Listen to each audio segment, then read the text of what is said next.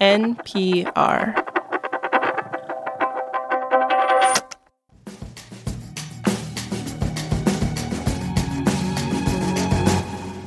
So there's this company called TransDigm. It's in the business of selling spare parts for helicopters and planes.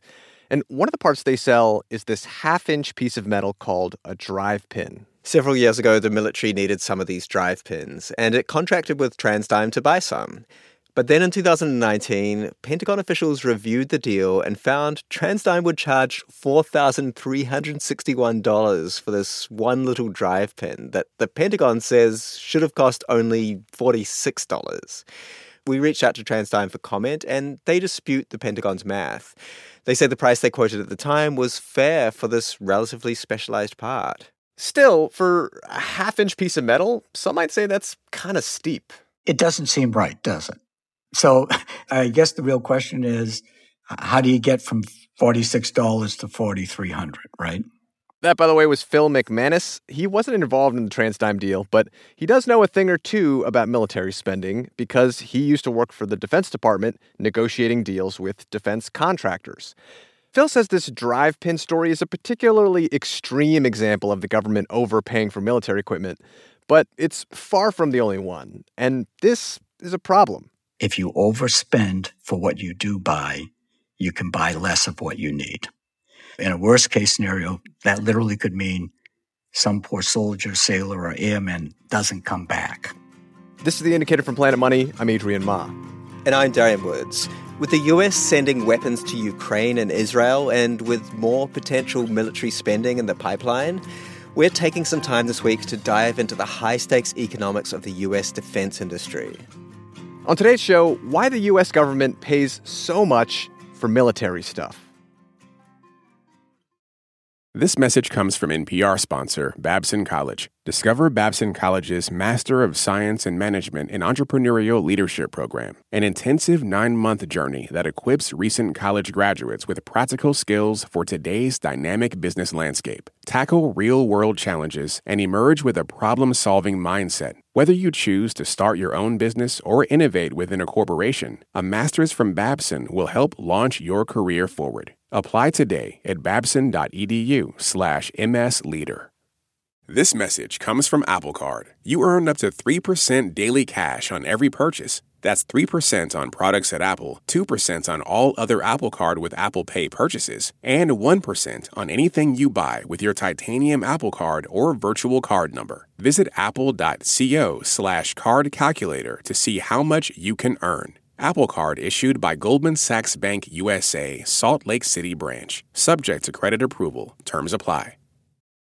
The Department of Defense's proposed budget for 2024 is $842 billion. That is about 3.5% of the U.S.'s GDP. Phil McManus, the former military contract negotiator, told us that about half of the military's purchases is spent on things that might not be directly tied to the battlefield. For example, things like office supplies, which the government can buy from any number of commercial vendors. But the other half of the budget gets spent on the big stuff, missiles, planes, ships.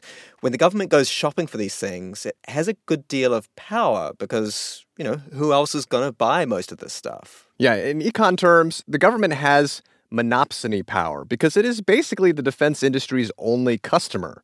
And that gives them leverage when it comes to buying these bigger ticket items. The government can say to the contractors, look, before we agree to a price for this plane or this ship or whatever, we want you to open up your books. Show us what it would cost you to make this thing. It's very intrusive. I mean, we will argue over really small amounts of money. John Hamre heads up a think tank called the Center for Strategic and International Studies. And in a previous job, he was comptroller for the Defense Department, sort of like the Pentagon's chief financial officer. And John says that only after the cost of making an item has been established, only then the government will say to a contractor, all right, let's talk about the price. Let's talk about what would be a reasonable profit margin for you. And it typically ends up being less than 15%. Is that sort of a symbol of the government's power in this equation? Yeah, it's very much a symbol of the government's power because we can say if you want to sell to us, you're going to do it on our terms. But here's the thing. even though the government has this monopsonistic buying power, the defense contractors also have power. And that is because for things like jets and missiles and submarines, there's often only one or two companies that can realistically make these things. In other words, they have monopoly power. It isn't like, well, I didn't like my Ford station wagon, I'm going to go buy a Subaru, We don't have that choice. And interestingly, it is the government itself that is partly responsible for this situation. For about 4 decades after World War II, the US was in the Cold War standoff with the Soviet Union.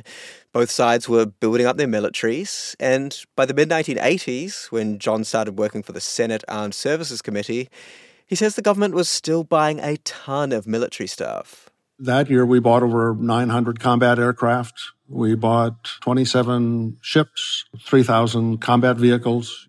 But by the early 1990s, the Soviet Union had collapsed and the Cold War was basically over. When that happened, we'd had a large military and big budgets. We didn't need them anymore. And so the government faced this dilemma. If it was going to cut military spending, what would happen to all those defense contractors it worked with? Were they just going to go out of business? And this led to an event that reshaped the defense industry for decades, ominously named the Last Supper. Defense industry consultant Doug Berenson says it was organized by William Perry, the Deputy Secretary of Defense at the time. Perry, in 1993, gets together a group of defense industry leaders and tells them, listen, we're about to cut the budget substantially. There's not going to be a lot of new defense programs coming down the pike. A lot of you are going to have to get out of this market and consolidate with each other. I can't afford to sustain all of you. What, like there are too many mouths to feed? 100%. You're going to have to consolidate with each other and right size to an industry that is more appropriate to the era that we're in. So with the government's blessing, the defense contractors started merging and acquiring each other. It's interesting because you often hear about the government wanting to break up big business, not telling a bunch of companies to band together and become big business. It's definitely like a different tune than we're hearing federal regulators say nowadays. That is true. And before long, about 50 companies eventually merged into the 5 biggest defense contractors around today: Lockheed Martin, Raytheon, Boeing, Northrop Grumman, and General Dynamics. I think when the department gave its blessing to this period of consolidation, it did not intend to lose competition. From the government's point of view, merging would make defense companies more efficient, give them economies of scale that hopefully they would pass on in the form of lower prices to the government. But in a lot of ways, this is not how it turned out. For one thing, less competition in the industry meant each contractor had more pricing power. For example, according to a report done by CBS's 60 Minutes last year, there are these shoulder-fired missiles that about 3 decades ago cost $25,000 apiece. Today, those missiles are being sent to Ukraine at a cost of about $400,000 apiece. And the sole supplier is RTX, formerly known as Raytheon. Now, in some cases, where there is more than one potential supplier for some new advanced weapons system, the government will try to solicit multiple bids to try to play companies off one another to get the benefits of competition. But Doug says that benefit kind of evaporates once the government chooses who it's going with. Once you're down to one contractor, that contractor has enormous leverage over you. A prime example, Doug says, is the F-35 fighter jet.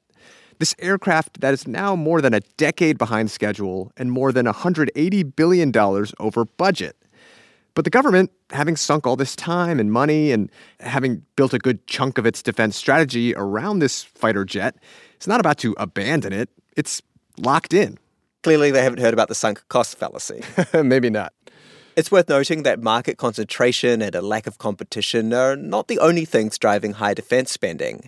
The experts we spoke to also cited defense industry lobbying and Congress people who want to hold on to outdated military projects to protect jobs. Also, the Department of Defense's failure to modernize how it buys stuff.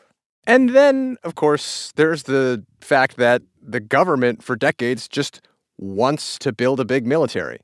The kind of military power that the U.S. is able to marshal and sustain and project around the world is completely unmatched by any country on earth. And if you think that's a good thing or a bad thing, I'll leave that to you individually. But it is enormously expensive.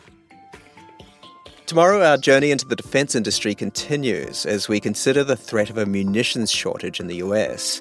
I look at why it's happening and whether a certain style of manufacturing that came from a car company might be to blame. This episode was produced by Cooper Katz McKim with engineering by Maggie Luthar. It was fact-checked by Sierra Juarez. Kagan Cannon edits the show, and The Indicator's a production of NPR. In this country, some truths aren't self-evident. In NPR's Black Stories, Black Truths, a collection of stories as wide-ranging and real as the people who tell them, we celebrate the Black experience for all its soul and richness. Search NPR Black Stories, Black Truths wherever you get podcasts.